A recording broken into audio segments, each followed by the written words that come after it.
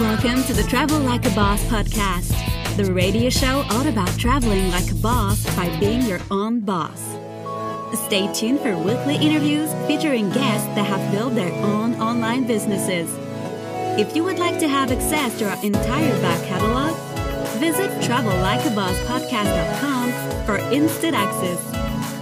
And here's your host, Johnny FD. Hey everyone, this is Johnny, and welcome to episode 99 of the Travel Like a Boss podcast. I'm here with Derek Pankow in Austin, Yeehaw, Texas. Hello, hello.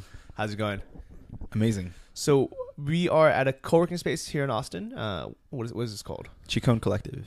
And you worked out of here for a bit? Yep. 3 months. If you guys recognize Derek's voice, he was on the podcast about 6 months ago. No, longer than that. It's been a year. Probably. I've been here a year. Probably a year and 4 months is my guess. Wow. So he was on the podcast a while back when we met in Chiang Mai, and you've been living in Austin for how long now? Close to a year. I think about 11 months. What made you come here? I think I just wanted to go back to the U.S. for a bit, and I didn't want to go to San Francisco because it was really expensive, and I wanted to try somewhere new. And I heard really good things about Austin. And I thought I wanted to be in the U.S. for manufacturing purposes, but it just turned out that I was wrong, and it's better to be in Asia for that. So, what businesses were you working on when you moved here to Austin? I was working on Teespring. I had an Amazon FBA business running as well. And I was also working on designing a new product from scratch. So I had a bunch of different things going on. I just looked it up. It was episode 43, and I think at that point you were doing a bunch of stuff in Chiang Mai, and you were crushing it on Teespring for a while. Mm-hmm. Do you remember what your best months were? I think I made just a little over 100,000. Like I think about $110,000 in 3 months. That was probably that is insane. Christmas. And that was in profit. That was profit. Yeah. You made what people make with a good job over a year in 3 months. Yeah. How did that feel? It was great. I mean, it was. I guess how did that feel? Like on the one hand, it felt amazing. It felt really liberating, and it felt like a lot of the things I was working hard for were paying off. On the other hand, I was working so hard that I didn't really have time to enjoy it that much. It was like, I was literally waking up at 8 a.m., getting to Pun Space by 9 and just staying there till midnight every day. So from people on the outside, they assumed, they can start selling t-shirts on Teespring on Facebook, and they can make $30,000 a month. And what they were lacking is they didn't have your work ethic. Mm-hmm. I think it was a combination of skill, the knowledge of how to do it, and you spent a lot of money educating yourself how to do it, right? Yeah. Do you remember how much you ended up spending just to learn it? I probably spent. I joined a mastermind program that was $6,000, and I probably spent a couple $1,000s on other things. So maybe $8,000 or $9,000 on education.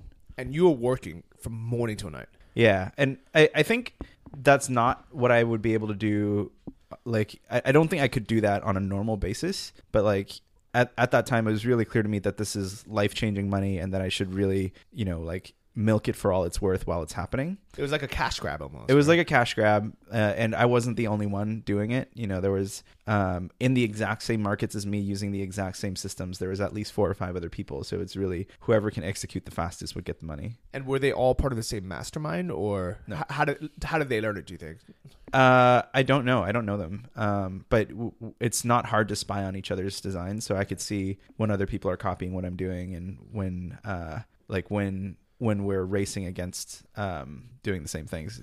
Yeah. Okay. So some people might not actually know what Teespring is. Can you quickly just mention what that is? Yeah, so Teespring is a website that lets you upload designs, and when you sell the designs, Teespring charges the cost of the t-shirt and the printing to you. So let's say they charge $9, and you get to keep the rest. So if you sell a t-shirt for $22 and they charge you $9, you get to keep the difference, $13, I believe. And then you use Facebook advertising to drive traffic to the to the t-shirt. So say it costs you $6 to acquire a customer and you're making $13, so then you keep $7 as profit, and then you just scale that up to as large as you can within that market, and you replicate it to other markets and do more designs to the markets that you found. Do you mind just talking about some of those markets or designs? Sure. I mean, I did really well in sports, as well as pets. So things for dog owners.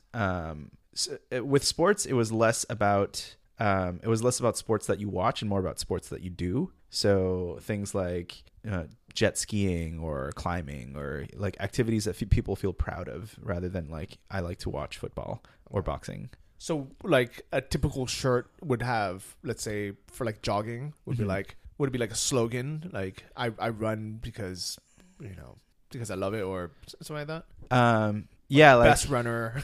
Yeah, like running was one that I did a little bit in that market, but I didn't do not as well as other people. But yeah, it'd be something like I run like a turtle walking through peanut butter, but I run anyway, God damn it, or something like that. Okay. So funny phrases do well. It tends to be either sassy, funny, or pride. So who are the people that would buy this stuff? It ranges. Honestly, I've had buyers from across the whole spectrum, but the best buyers are women 35 and older. And why do you think that is compared to like a man in his like 20s? Or I think the older part is just because they have more money. I think it's also, I think the social fabric of the older crew is less critical. Like if you wear a shirt that's a little bit cheesy and kind of funny and you're 40 years old, it's seen as kind of cute. But if you wear it to like, if you're a sophomore in college and you're wearing something like that, like people, I think it's less funny. Yeah. And I think people that are younger, but a little bit more brand and fashion conscious, when it's someone who's a bit older, they don't care. They're over it. They have a family. They just, and they want to show off because that is their pride and joy. Like a lot of times when people are a bit older, they don't have that many hobbies. They don't have that much going for them. So whatever their one hobby is, they're really into it. Yeah.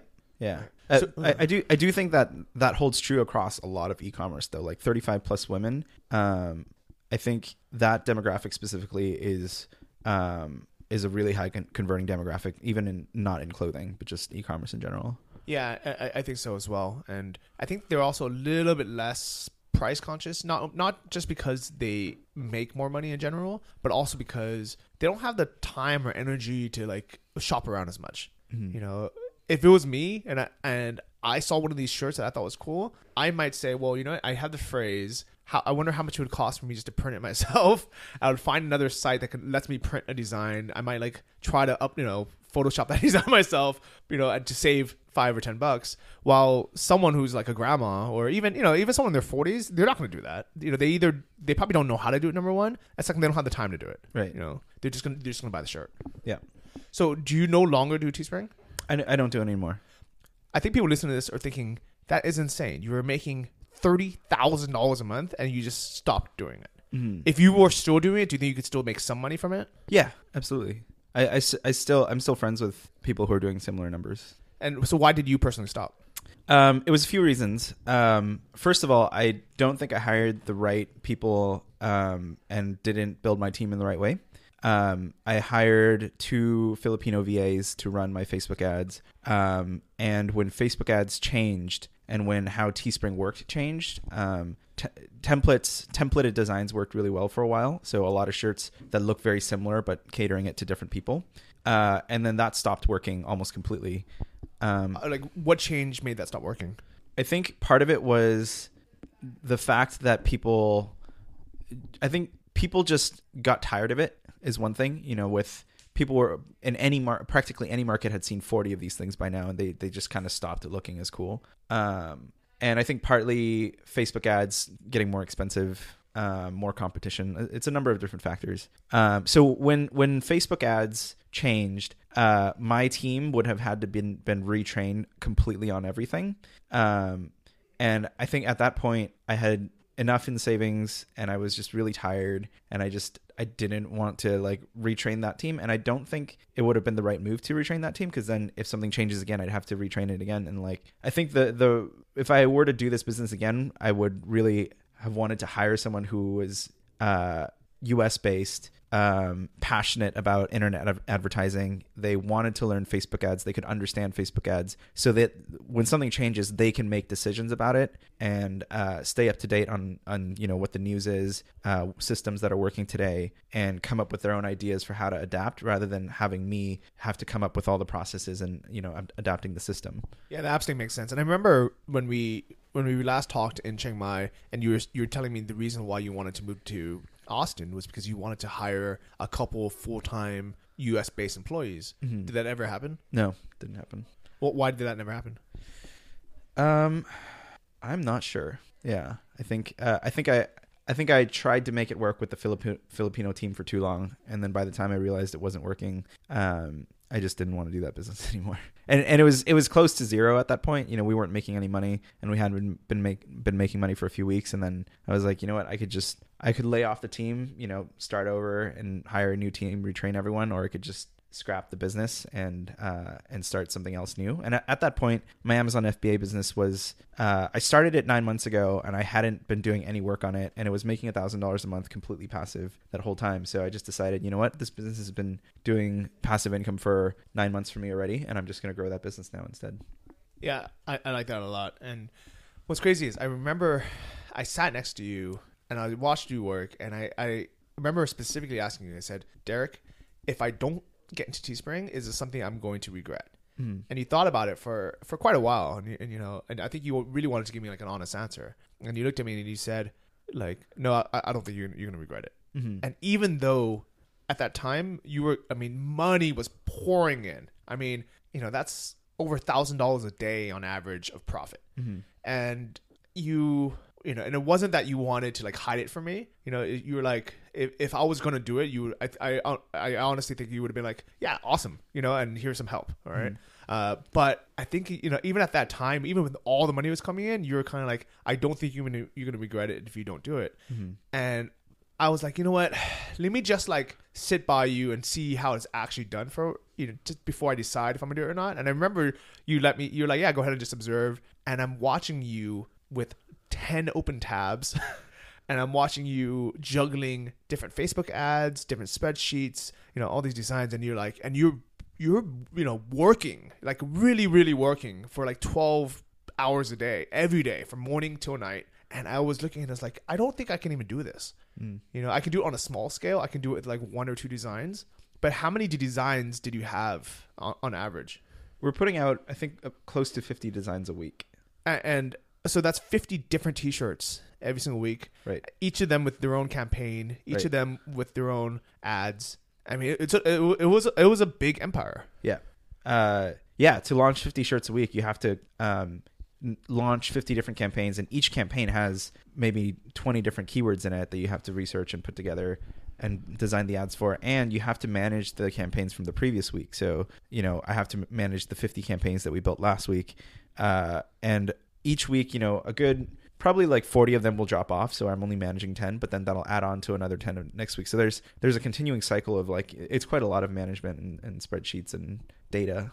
It's a very data-driven business. Yep. And I'm really bad with data. So I think that's why I never got into it. And I think at that time, you guys can look back on my income reports. That was, I don't know, I guess a year ago. I think I was making, I don't know, $5,000 or $6,000 a month maybe. Mm-hmm. So I was really happy because, maybe I was actually making less than that. I might have been making about $3,000 a month or something. Because I remember I was really happy with what I was making, but I would look at what you were making and think, oh my goodness, like that is like 3 levels above, Mm-hmm. And if I did jump ship and I started it, there's a chance that I would have done really well as well. I think realistically, it would have taken me 1 or 2 months to like really learn everything, get started. And then I know for a fact I wouldn't have made $30,000 a month just because my work ethic and amount of hours wasn't going to be as high. Mm-hmm. So I probably would have made, maybe $1,000, $2,000, $3,000 a month or whatever it is.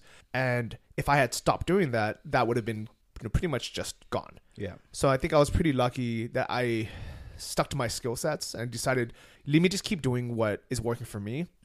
And my income has grown much slower, but very steadily. So over, this last year, my income has gone from, $3,000 or $5,000 a month to like well over $10K a month. And I don't know if that would have happened if I chased the dream, the next shiny best thing. Right. And you actually built assets too, whereas I didn't build any assets. I made a pile of cash, and then when it was over, I had no cash flow and no assets. From that experience, I mean, it was a great experience. I learned a lot of skills and made good money. But I'm definitely more interested in things that produce cash flow for the long term, business assets that can be sold when once I'm finished and that kind of thing. No. Yeah, that definitely makes sense. And to clarify that, like when Derek stopped doing his Teespring campaign, it's gone. There's completely gone. Yeah. There's no Teespring store to sell. There's no brand name to sell. It's just gone, right? Yeah. But with me, like with my dropshipping stores, if I stop doing it, I can sell it usually for, between probably 12 to 18, usually about 18 times revenue. So if it's making $1,000 a month, you can usually sell it for $18,000, but so if you're making $3,000 a month, you can sell it for 3 times that much. So that's an asset that not only are you making money while you're running it, but at the end of, whenever you're selling it, you can also make, that money back. I also I want to talk about what you learned from Teespring, about FBA, about moving to Austin, about why you're moving back to Chiang Mai. Cool. And I want to also announce that I am officially a Texan resident now. Awesome. So we have a lot to talk about in this episode. So let's move on to what did you learn from the Teespring campaigns, and how is that applying to what you're doing now? Cool. So a few things I learned from Teespring, like I learned that the people who make a lot of money and the people who make a little bit of money are very often not doing things all that differently. Like I wasn't doing things all that differently than, someone who's making $1,000 a month doing Teespring. All I did was I just scaled it up. Like they're launching 5 shirts a week. I'm launching 50 shirts a week. I hired everyone I could around me in Punspace. I literally was like, do you want to make some extra money? Do you know Photoshop? Great. Come work for me. And we scaled up as fast as we could.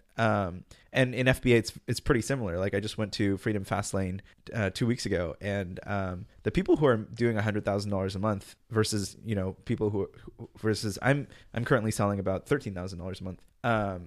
Like we're not doing things very differently. They're just importing 100 products instead of my 3 or 4. So they're just executing the system at a much higher scale than I am. So that was one lesson. Second lesson is I started to really learn. Well, you know what? Let me interrupt you. Let's talk about that real quick. So first, I had Daniel Moran on the show. That was episode 46. Let's see if you guys want to find out about him. He was kind of one of the most vocal guys about his FBA business. So he used to have the top selling yoga mat business, which I think he sold later on. So that's actually one benefit already of FBA over Teespring is you can sell that business afterwards because you're building an asset, you're building a brand. Right.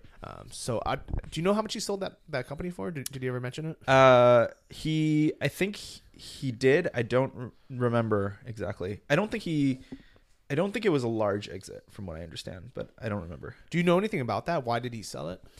I think he actually sold it because it wasn't super profitable. It was an oversized item, so they had a lot of shipping issues. Amazon would only let you your storage for oversized is I think like 1/10 of your normal size storage, and it had to be shipped by boat from China. So there was a lot of hassle with the product, and I think they were taking money out of the business early. So with his main business, he didn't take money out, so he was able to grow it exponentially. Versus with the yoga business, they were taking money out to as part of it, and I think it was growing slowly and was a lot of hassle. I think was the reason they sold it, from what I understand. Okay, that makes sense. But either way, it made a great case study. Sure, yeah. So absolutely, I like that. Yeah. So let's. Well, I don't remember what I was going to say about, but let's move on. So you said with FBA, go on. Sure. What else? What else did you learn from Teespring? Yeah. I learned how to evaluate business opportunities. I think it's like the internet can be a trap for because everyone tells you can make $10,000 a month doing whatever system it is. But the truth is there's different success rates with different business models. So you can make $10,000 a month selling multi-level marketing products, but statistically the success rate is like 0.4% chance that you're going to make minimum wage, versus Amazon FBA. I think your chances of success are closer to 50%. But nobody will tell you that on the internet, but people that you know in person will. So I think what I learned was how to talk to how important it is to not get into a business before I know someone in person who's done it, and someone who I can ask questions of that I know face to face. So with Teespring, I started in Vietnam with a friend of mine, Tung. Yeah. Cool.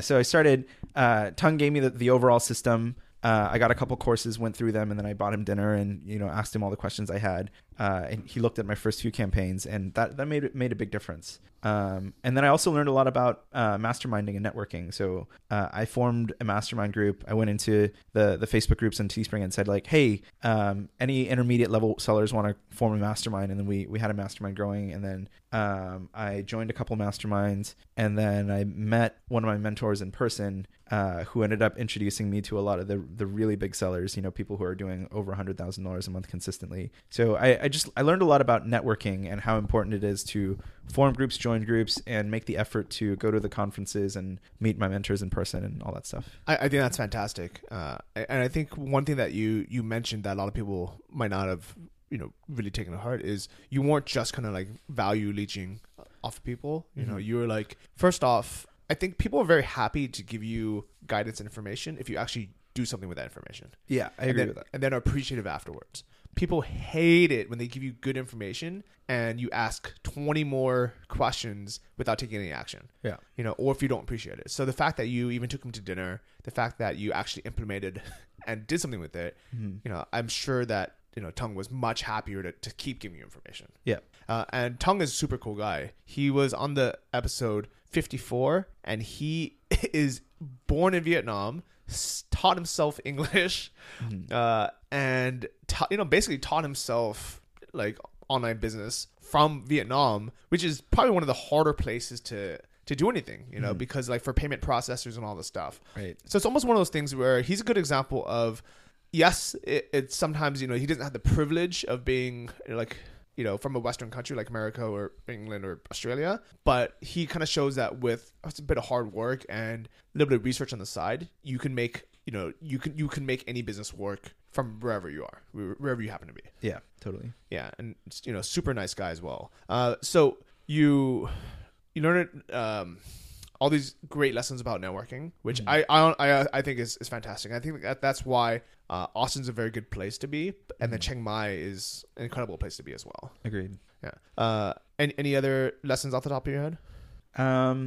Yeah, what I mentioned earlier about scaling and about hiring the right people, or that I didn't hire the right people and build the team in the right way, and that was a huge lesson. But do you think that, so for example, I know if I wanted to scale and build more dropshipping stores, I know I can make a profit from it. I know I can do pretty well with it. Yeah. And I've actually toyed with it, thinking if I hire the right team to build it and run it, so I don't have to deal with it, I could build these stores not with the intention of running 10 stores, because it ends up being a lot of work. I think running 1 or 2 stores isn't that much work, but it's still something that you think about, especially if something happens. So for example, if I, in a month, I might not have any problems at all, and it doesn't take me any time to run my store. But if one person, they give me their wrong shipping address, and I'll get these emails, and I'll wake up with 26 emails from the same person, saying, I accidentally, I moved and I didn't give you my new address, and I don't know my order number. I don't remember which email I ordered it from. You need to, remedy this and send me a new product. And I'll respond back like, first off, I'm sorry. It's Sunday. Like, no, we're not in the office. And then second, if you moved 3 weeks ago, why are you telling me now after the item's shipped and it's been sitting on someone's doorstep for the last 2 weeks?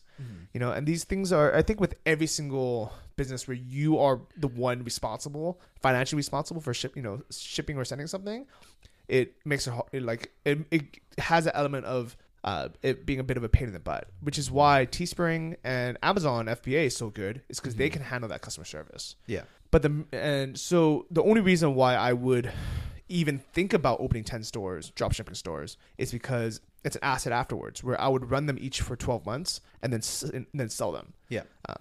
But that was never my plan, because I think my goal was always just to like make enough money from my dropshipping stores, learn enough skills from it, and then do something else. Yeah.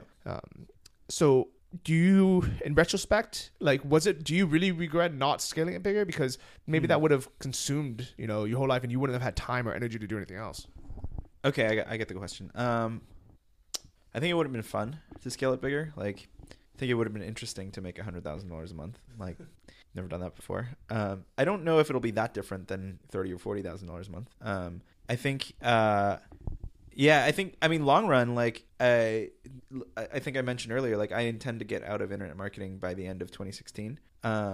So long run, I don't think any of, whether it's FBA or Teespring, I think I would have gotten out eventually anyway. So, I'm not sure. I think ideally I would have preferred to build the Teespring business in a way where it could have been sold, where instead of, and I think the only way to do that would have been to get off of Teespring, to find my 5 major markets, build websites of my own, build email lists, send traffic to my own site, still selling t-shirts and like custom apparel, and then shipping it via API through Teespring or through another service. And then once those are built up to a certain level, then those can be sold because they are assets that I own at that point.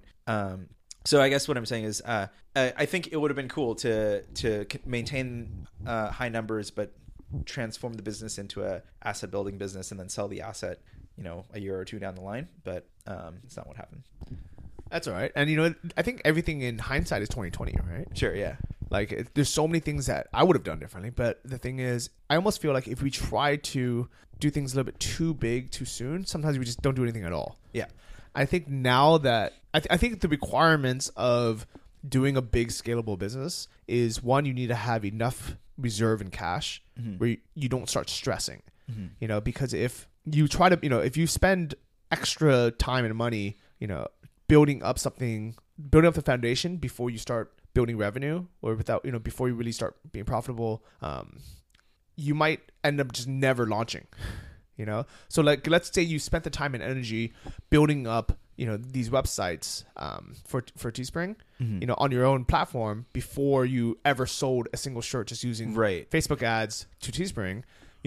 Maybe it could be a huge business right now. That is an asset. Or you could have went halfway through it, and because you weren't making sales, you either would have ran out of money or ran out of patience and just never launched it. Yeah, I think that would be a mistake for sure. Yeah.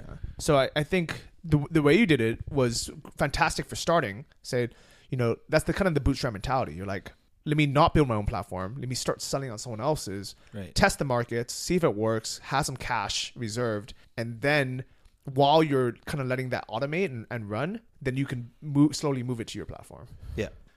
So I think kind of for people listening to this, if you guys are just starting out, I would say do the minimal viable thing, sell on someone else's platform, but keep these big picture things in mind, because I do think that they are very important. And sometimes we get lazy. We're like, it's so much easier to sell and let Teespring handle everything, or let Amazon handle everything, right, instead of doing it ourselves.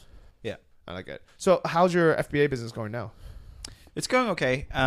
So like I said, I let it run itself for 9 months and it was doing $1,000 a month. In the last 4 months, it's increased to about $3,000 a month, and this is net profit. So I have realized that I'm probably in the wrong category. I'm selling in the supplements category right now, and it's extremely difficult. It's pretty capital intensive, and I'm going to be switching to selling kitchen products, importing from China. And but yeah, to answer your question, I think it's going pretty good. It takes very little effort to maintain my current business, so most of the time that I spend right now is on launching new things. And I don't know, it's one of the easiest, like, compared to running a Teespring business, like running an Amazon business is so easy. Yeah, it's one of the easiest businesses I've ever started, and it's super passive. So yeah, Amazon really does do a lot of the work. I don't know. Yeah, I like that a lot. And I've met now so many people who are doing at least decently well on Amazon. I think that's hard because I think most of the people that I've met, at least in Chiang Mai, they were just starting out. Yeah. So I haven't personally met that many people who are like crushing it. I think a lot of people are making less than $1,000 a month, but then they're putting all that money back into the business. Yeah. But I like what you said earlier about the success rate is pretty high. It's really high. Yeah. It's one of the highest I've seen. I almost feel like if someone actually pulls the trigger and orders the inventory, I'm sure the success rate, if you count people who thought about selling on Amazon, Sure. Or even people who, signed up for a course, if you factor all that in, it's probably very low, just like everything else in the world, because a lot of people, they just never even get started. They'll buy something or they'll think about something and they'll just never start. Yeah. But for people who actually launch, and so for Amazon, it would be like actually send the items to Amazon. Right. Then I can see 100% like that success rate being super high, because Amazon has such a big customer base. They just buy everything. Yeah. People just like buy stuff. I have seen, so the reason I said 50% is I do know a few people that launched things and it didn't really work out very well. And I think the reason is just bad product selection. Like it's so important with Amazon to choose the right product. Super important.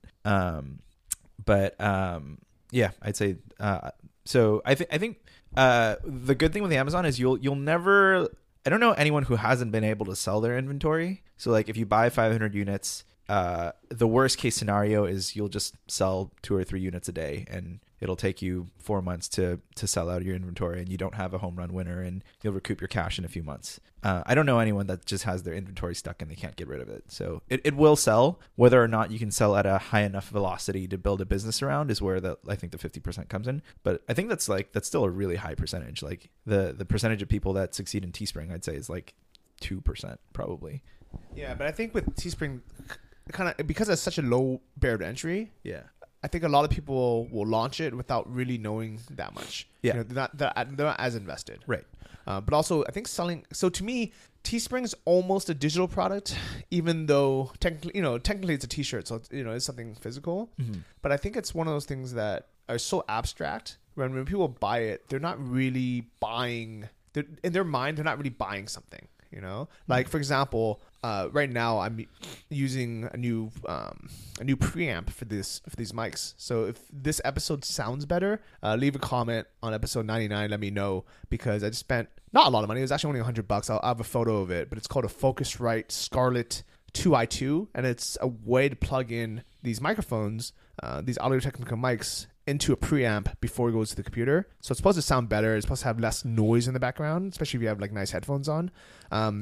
But for example, this XLR cable that connects these things. I just bought 2 more on Amazon because these are too long. And it's just kind of a pain to travel with. So I wanted shorter ones. And in my mind, that is it is a physical product. It has a utility. I know the value of it. In my mind, I know this is worth $15. Mm-hmm. And it makes it very easy for me to buy. When I buy a digital product, let's say an ebook or something, or I think, for whatever reason, when I buy a T-shirt, that has a cool slogan on it, I consider it kind of the same thing. I'm like, what's the actual value of this? Is this worth $5 or is this worth $100? And there's no like utility value. It's kind of just this cool idea. Huh. Got it. Yeah. And I think that those things are much harder in the beginning when you're starting out, especially as a seller, mm-hmm. because you might not even know what people are willing to pay for it.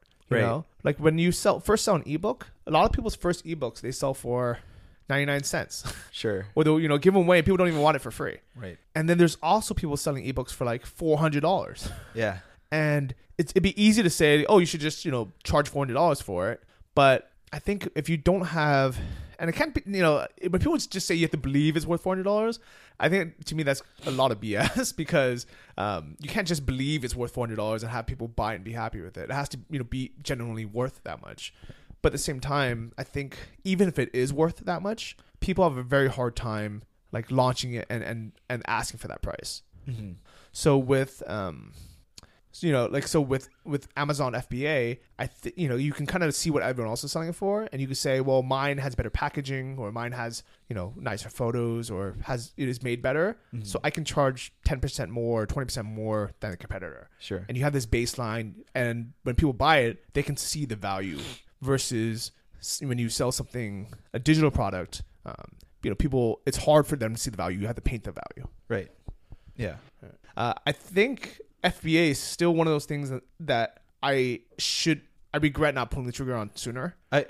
So my opinion on this right now is that I think the gold rush is not over. And I thought it was over. And then I went to Freedom Fastlane and, met a bunch of people who are doing huge numbers. And I, talking to them, they're just like, yeah, we're launching 5 products a month right now. And, they're all hitting. Like, some of them are sourcing at the Canton Fair. Some of them are sourcing through Alibaba. But like, there is not the sense from what I can tell that like, there's not really a sense that it's gotten a lot harder. And, so yeah, I think there's still a window. I think there's probably going to be a window for a couple years for private label. And then I think after that, there will still be a window for many years for improving products. But yeah, I think Amazon FBA as a private label seller, I think there's still a window for at least another couple years. Yeah, I can definitely see that. And I think at this point, especially like the next time I have some free time, I'm definitely going to do it because I don't really mind if I lose 10 grand at this point. Yeah. In inventory. And I think for someone who has zero income and has to borrow 10 grand, I don't know if that's what I would recommend doing for your very first thing. Mm-hmm. I'll probably tell you to freelance or something, to be honest. Or maybe even like write like a Kindle book or something. But I think at this point, like it's for me, I think this is a valuable, I'll learn valuable lessons from it. So I'll be happy to just do it anyways.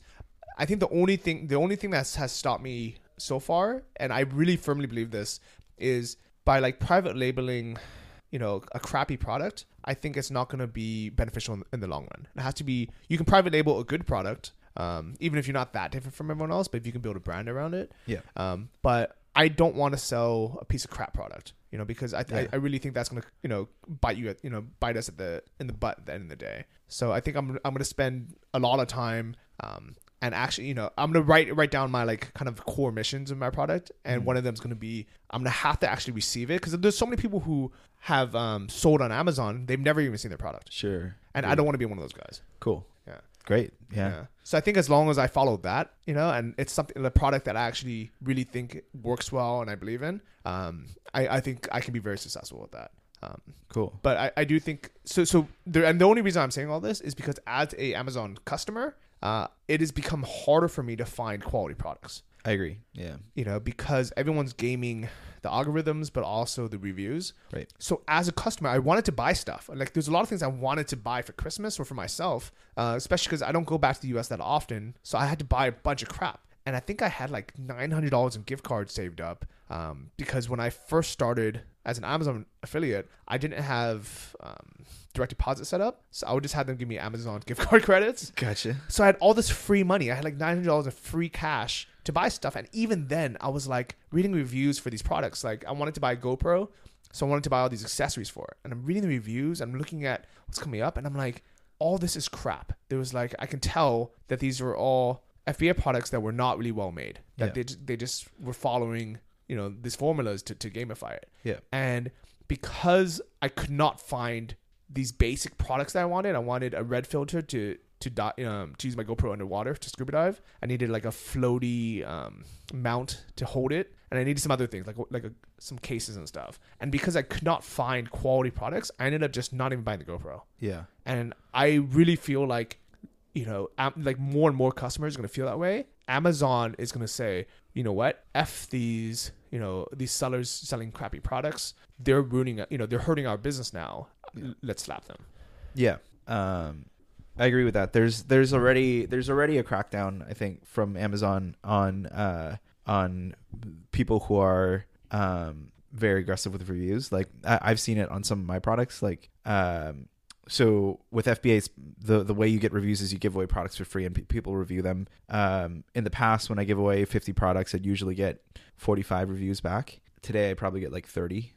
So like a lot of them are just Amazon just takes them off. They're like, yeah, I don't know. People are having a lot. It's harder today to get reviews than it is before.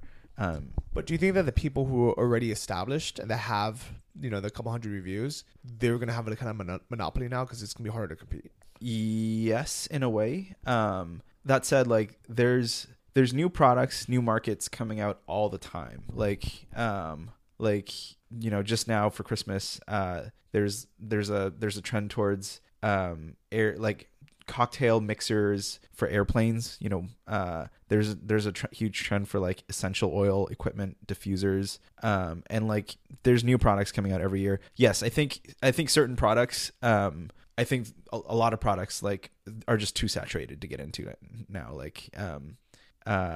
Like French presses were big at a certain point, but like to get into that market, you need like 3,000 reviews. It's just kind of out of the question at this point. So yes, I think there are definitely markets where you just can't get into anymore. And once kind of all the markets get to that point is where I think we will be in like 2 or 3 years, where private labeling will just become a lot more difficult. But I think I think we're not even close to there yet. And, like I'm looking at products pretty actively at the moment, and there's a lot of products that I can sell right now that have less than 25 reviews that are selling 20 to 50 units a day. So very cool. And are you still doing that process manually, or are you using software now? Software. Yeah. Jungle Scout is the software I use. Very cool. Yeah, and I think like stuff like that makes it so much easier. But I actually think that when people first start, they should actually do the research manually in the beginning, just to kind of really understand the process of it and how it works. Not necessarily pick the product from it, but just do at least some research manually, just to kind of get an idea of what the software does. Yeah. And then before you start buying up tons of software that you may or may not know how to use. And so I think with FBA, even though there are a lot of potential negatives to it, I think the positives definitely outweigh the negatives. I agree. Yeah, it is one of the most passive and one of the easiest to start businesses that I've seen. And I think to address the cash flow issue that you mentioned earlier, I think it's true. You do need to be willing to risk $2,000 to $3,000 to get an initial order in, and I think you do need to have money to scale. So yeah, you might need to put $10,000 in, but you won't do that until you already know it's selling. So you can test for $2,000, and then once it's selling, then you're like, okay, I want to buy more inventory. I want to give more away so I can boost my reviews. I want to run sponsored ads. But you only do that once you're already making money. So okay, yeah, I like it. So for 2016, if anyone wants to do FBA, keep listening to this podcast. I'm sure we can talk about it more often. Pretty happy. So let's talk about Austin. Cool. How do you like it so far? It's great. This is a great city. It's one of the best cities I've been to for dating. There's a lot of fun activities, outdoor activities, interesting people. It's an intersection of a lot of different scenes. So there's a decent sized tech scene here. There's a good like Burning Man scene. Yeah, it's a really fun town. It's as far as American cities go, it's not a cheap city necessarily. It's cheaper than San Francisco or New York, but it's more expensive than like Portland or Boulder or most other major cities. But yeah, a really fun town. I think for people running businesses like ours, like e-commerce, FBA, that kind of thing, I don't think it's the best place. I think Chiang Mai or Saigon, the kind of more nomad hubs, are actually a lot better business-wise. But for fun and for lifestyle, Austin has been awesome. Yeah. And also for tax purposes. For tax purposes, yes. So are you now an Austin resident? I am a legal Texas resident. I am a Texan. Were you California before that? Yeah. Okay. So can you tell me about your process on how you switched that over? Yeah, it wasn't that hard. I mean, it just took a little bit of time. It was actually really confusing. So at first I called the DMV and I said like, hey, I want to transfer over from California to here, but I lost my license. I think I got robbed in Vietnam or something. So I had my license in the wallet, and I was overseas. So I never bothered to like get another one. So they said, yeah, if you don't have your physical license, you're gonna have to retake driver's ed and retake the test. And then so I took driver's ed course with like 16-year-olds all around me, and then I went to the DMV and they're like, oh, you didn't have to take that. Just we can find it in the system. So I had to bring my I think my water bill and my lease. And then, and another issue was I had to get my social security card, which I had no idea where it was. So I had to order a new one. So I had to bring all those things. So it took me about 2 months to get everything sorted out and get it at the DMV, and then got my driver's license. That's insane.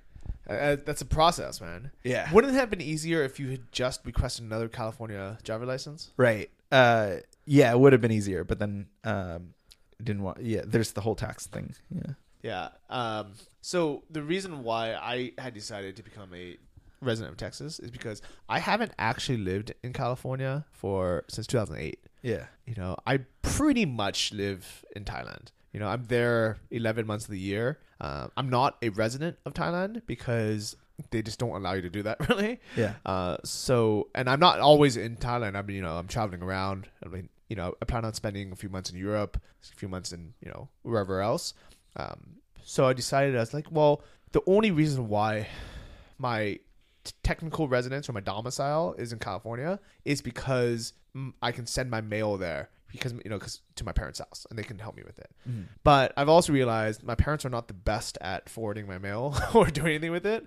My goal is actually not to have any mail anyways. Like I want everything electronic. Huh. So I had decided, I was like, you know what? I'm going to be in Texas for New Year's Eve anyways. Let me see what process it would be to become a Texas resident. Because when I do move back to the U.S. full time, I'm going to live in Texas most likely in Austin, just because the lifestyle here is so great. Yeah. It's such a cool city.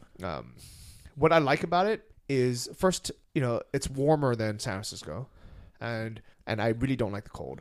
It's much cheaper in terms of housing, especially if you don't mind living outside of downtown. Yeah. I think if you want to live anywhere in San Francisco, your rent is probably like $2,000 a month. So I think so. If we compare, I mean, there's always ways to save money, but I'm saying, like, if you want, like, let's say a 1-bedroom apartment in a nice condo that has like a gym in the condo in San Francisco, that'll probably be closer to $3,000 a month. In Austin downtown, do you know how much that would be? Downtown Austin? Yeah. It's about $1,500. $1,500. Yeah. So that's half, which is great. But what I really like about Austin is you can live 20 minutes north or south of the city and still be very close to everything. And for $1,500, you can get a 3-bedroom house or 4-bedroom house even. Mm-hmm. Like, I've seen some beautiful houses, just outside the city, and it's gorgeous, And the thing about San Francisco is you can't really live outside the city because then you would actually be in another city. Right. While if you live outside of Austin, you're still in Austin. Right. Which is cool. Can I ask what you spend? I probably spend, I'm guessing about $2,500 a month. Okay. Yeah. What about for your rent?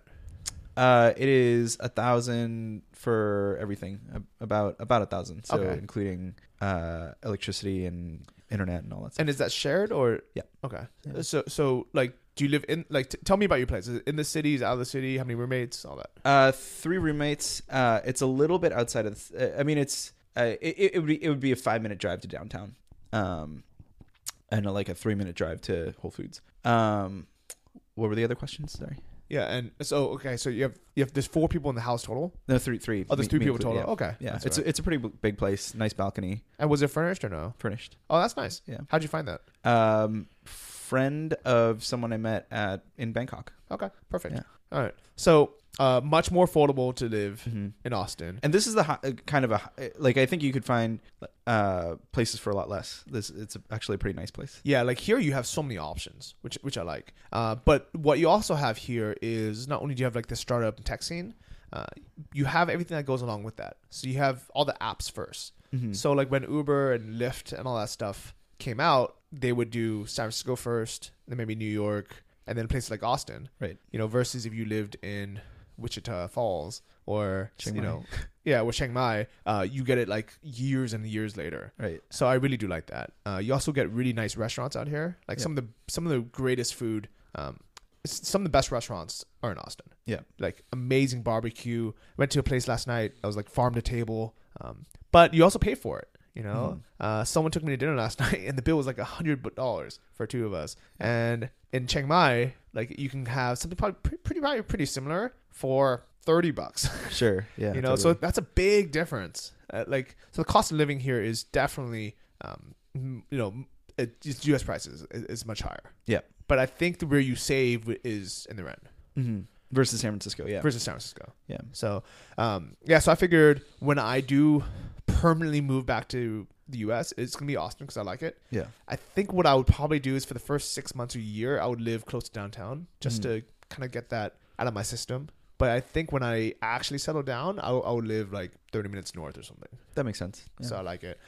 So I just looked up how much income tax is for California, and it is if you make between 50,000 to 250,000, which is probably my current bracket, it's 9.3%. Jesus. So that is, so let's say you make 100 grand this year, and if you're not making that much yet, your goal should be to make 100 grand this year, right? So like you should calculate this. You shouldn't just put it off.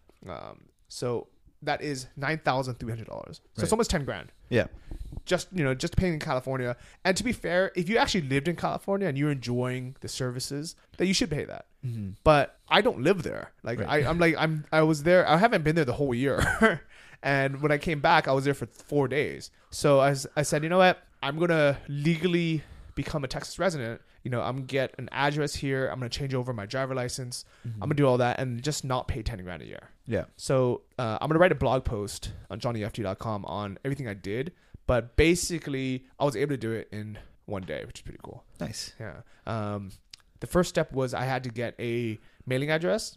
So I actually I was looking for like places that will scan and forward your mail, but a lot of them seem so impersonal because of these like big giant companies that are nationwide, but they just have different addresses you can use, and all of it's automated. All of it's like will automatically scan your mail and then forward it. Yeah. I wanted something a bit more personal, so I joined an RV club. What? Yeah, because retirees that have an RV, they live in their RV year round, so they just drive around in different states. But they need to have an address, and there's a lot of benefits, like taxes, but other things too, of being a Texas resident. So as a member of this RV club, you can have an address, and you can actually, and it's up in Wichita Falls, which is like a very small town in Texas, but on the border of Oklahoma. Mm-hmm. And they were, used to dealing with these like, old retirees. So they actually answer their phone. They're nice. You actually have someone you could talk to and say, can you read me this letter, please? And they'll do these things for you. So I got an address. It's if you are a subscriber to my mailing list on Johnny FD, you will notice I changed my mailing address on the bottom. And that is my actual mailing address. If you want to send me something, I'll get it. It'll just be forwarded to me wherever I am. And then I had to get a driver license.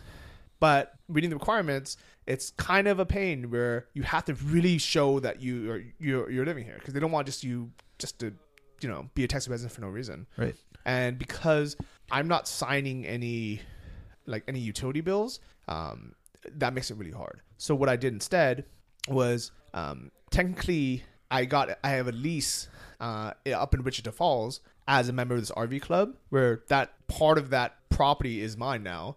So I have a rental agreement. I guess especially if I was actually going to buy an RV and live up there. Mm-hmm. And then I had to show one more thing. So I opened a Texas bank account. So I'm now a member of the Greater Texas Credit Union.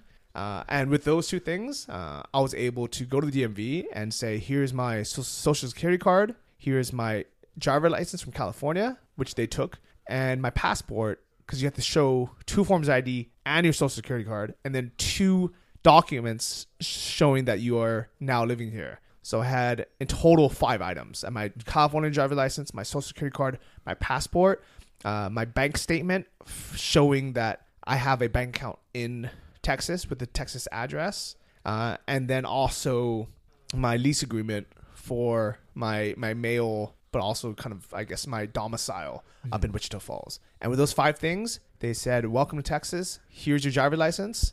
On that form, I also registered to vote in Texas. I changed my banking details from Chase to Texas as well. And now the process is basically I have to move everything from California. Like if you're going to do this, you have to get rid of every single trace of being in California. Really? Yep. I didn't know that. Because technically California can come after you saying, well, it looks like you still have so-and-so in California, so you're technically doing business in California. Interesting. So if you haven't done that yet, you have to get rid of everything. Got it. Cool. Yeah, I'm still using... I opened my bank accounts in California, but I think I changed it over. I think what the bank did is they closed my California account and opened a Texas account with the same bank. So Wells Fargo closed my California account and opened a Texas account and transferred the money over. So I got different cards and different account numbers, but it's still with them and looks basically the same from my end. Okay. That's easy. I think the other reason why, like, so other things I'm doing, which I'm still in the process of, is any like, so I have like my California reseller's license for my dropshipping stores. So I'm in the process of closing that out. Cool. And so I don't know how long this is going to take. But the thing is, I really do plan on being like living in Texas full time. So technically, I am living in Texas. I'm here now, and I'm just going to Thailand on vacation. I'm going to Europe on vacation. Yeah. So whenever I come back, it's going to be to Texas, unless I'm visiting my parents in San Francisco. So it's one of those things where, you know, I'm not in the U.S. I'm not moving back to the U.S. as in I'm not going to stay here 12 months in the year. But whenever I am in the U.S., I'm Texas now. So my accent changes. I'm sorry, guys. I'm sure should that be a bit annoying. But yeah, I mean, it's so why choose Texas over like Nevada or Florida or these other places with no income? For me, the tax thing was a factor, but it wasn't the main factor. I think the main reason I wanted to live in Austin is just because I heard of first of all, there's a lot of Dynamite Circle people here. There's a lot of entrepreneurial activity, but also I just heard a lot of really great things about the city and I wanted to see it. So yeah, and you know the tax thing definitely helped tip the scales in favor as well. Not only do I not have to pay income tax while I'm here, but like any amount of time I spend traveling after this, I don't have to pay income tax. So that was great. But yeah, I mostly wanted to explore Texas because I wanted to explore Texas. Is your family still in San Francisco? My mom's in Hong Kong. Okay, all right. And so I think it's almost one of those things where like it would be easier if everyone we knew also moved to Texas, especially like family wise. But it has to start somewhere. Yeah, it's one of those things where, you know, if you grew up, you know, wherever you grew up, and you just stay there and you have kids there because your family's close to there, then the next generation is going to do the same thing. Right. So it's going to take one person to make that move. Yeah. You know, and I think nowadays with flights being pretty cheap, pretty easy, there's not really a huge reason why you can't. And what's crazy is, you know, I see my parents pretty much as often now living overseas as I did when I lived in the same state. Huh. Because when I was in like LA or Orange County and my parents in San Francisco, I would only go up for holidays. I would only go up for someone's wedding or for Christmas or for Thanksgiving maybe. And often I wouldn't even go for both. I would go for either Christmas or Thanksgiving. So I would see them twice a year or 3 times a year because they never came down to see me. And now my parents came out to Thailand to meet me. We went to Taiwan together. Now I'm back for Christmas. This summer we want to go to Europe. Wow. So I'm going to see them pretty much is the exact same amount as I would have living in the same state. And if I can get everyone to move out to Austin, I think that would be the goal. Nice. But you mentioned that you're going to move back to Chiang Mai. Yeah. When is that and why? So everything I have here is probably going to be wrapped up around March. And I don't really want to stay for the South by Madness. So I will be probably leaving here around March 7th. Which is burning season in Chiang Mai. So I'll probably actually spend a month in Koh Phangan, and maybe a month in Bali and then jump up to Chiang Mai after that. But to answer your question, why? For a few reasons. One, I'm going to be working a lot more with China this year, importing products for FBA. So being close to China is good. B, I think the entrepreneurial community is just a lot stronger in Southeast Asia. The sense of like co-working next to everyone who's working in similar businesses, always, you know, like whether you're at coffee shops or at I forget the salad place, what it's called, but just like everywhere you go is just people running their own businesses and you're, you know, sharing ideas and motivating each other. It just doesn't feel like that here. It's much more spaced out. The community meets a lot less often, and at the co-working spaces, there's a lot fewer entrepreneurs here. Yeah, so we're at a co-working space now, and I purposely came to this one because I had heard it's the most social out of all the places. So if you go to WeWork or if you go to the Regus, you know, office spaces or whatever, there's a lot of people who are in teams or in startups that they hang out with their other like partners, I guess, or people working there, but they're not really trying to meet new people and be social. Yeah. So far the Chikon Collective has been fantastic as people super cool. But talking to people, everybody is doing like bootstrap businesses. Yeah. You know, they're either freelancing for other people. There's people working for universities. Like somebody said that I met a girl and she said she teaches online. And in my mind, I was like, oh, do you have a course or do you teach on Udemy? And then she's like, no, I teach online for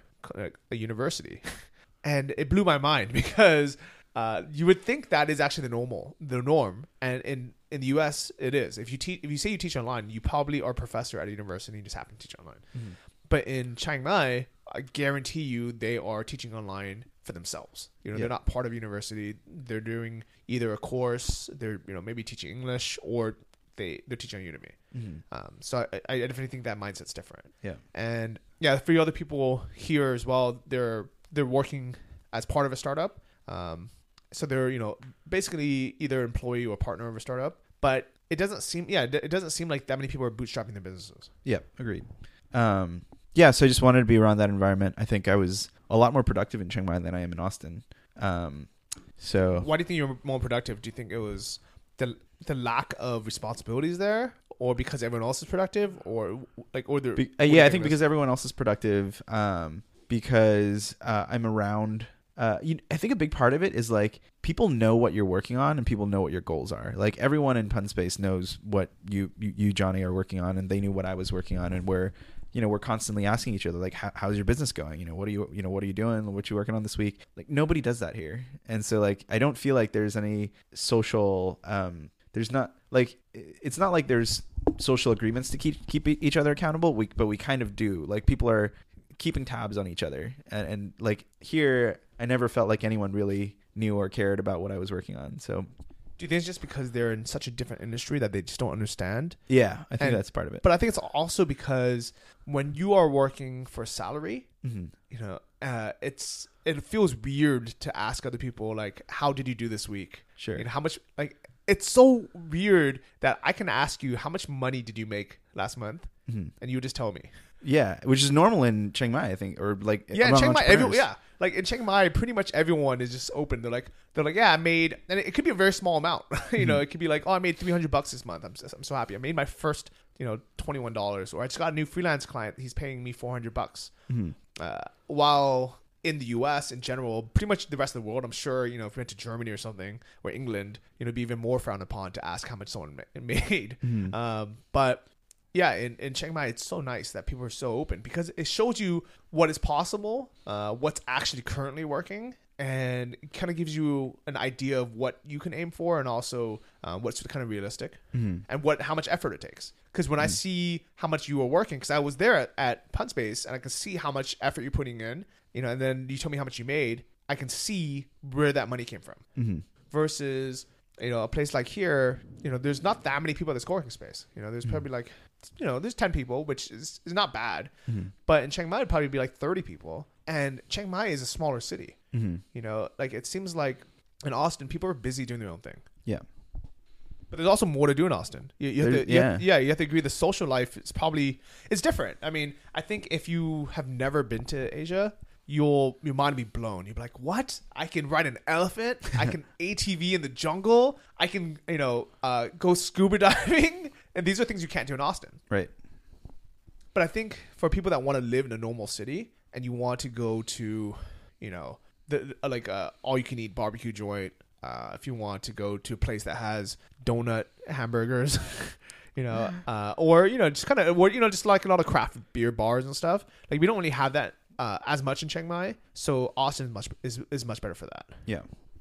Yeah. So I think, I miss being in the flow of that like entrepreneurial community. I guess that sentence didn't make much sense, but you get what I'm saying. Yeah. Yeah, just kind of. So some people still say that nobody in Chiang Mai is making any money. Everyone's a backpacker. Everyone's bootstrapping. What are your thoughts on that? I don't think that's true. I mean, you're well over 10,000 a month. I made, I think my best month, like over $40,000 or $50,000. Like between Christmas, there was a weekend where I made $10,000 in a weekend. So like, and yeah, I know at least. I don't want to name names on the podcast, but yeah, I know several people that are doing at least 5 figures a month in Chiang Mai. I think Chiang Mai, there are a lot of beginners there. It is super cheap, and there's a lot of mentorship available, so people do congregate. But I think even among higher level people, I think there's there's actually quite a few people that are making decent money in Chiang Mai, and I think like here in Austin, for example, yes, there are a lot of people. There are startups that are doing $1 million a month. There's even there's Amazon sellers. There's a couple Amazon sellers who are doing big numbers. A lot of them are not actually, Amazon isn't their main thing. They have a sporting. Peter Keller is a Dynamite Circle member. He has a sports goods company, and Amazon's just one of his channels. But in Austin, it's much harder to meet people. People are less accessible, I think, than Chiang Mai. Like Chiang Mai, you meet everyone. Basically, everyone knows everyone. Austin, it's harder to run into people. People have more going on. They have employees. They have schedules. They have families.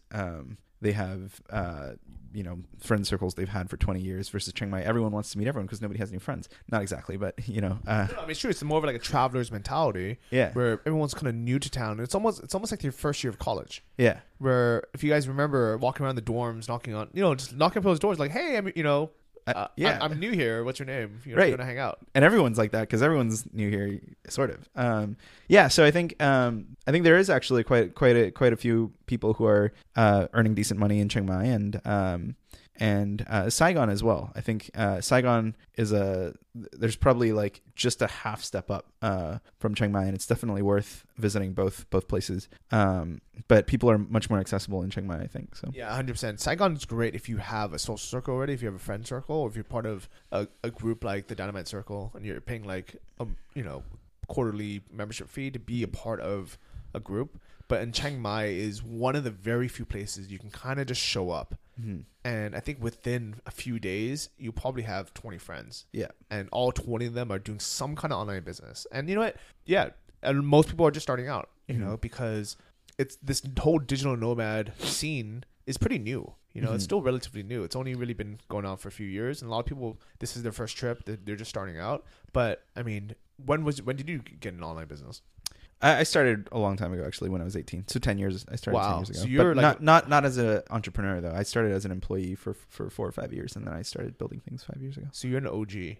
I guess. All right. So Original Gangsta, Derek Pankau, thank you for being on the show. Thank you. If people want to reach out to you, follow you, how can they find you?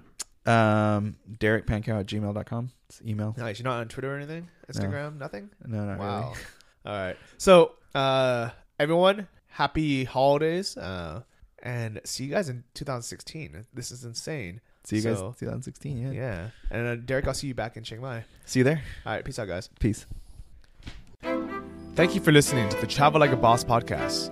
If you want to hear more, including the bonus How to Choose the Perfect Niche episode, join our mailing list at travellikeabosspodcast.com. See you next week, and remember, if you want to travel like a boss, you need to be your own boss. So start your online business today and start living the lifestyle you've always dreamed of.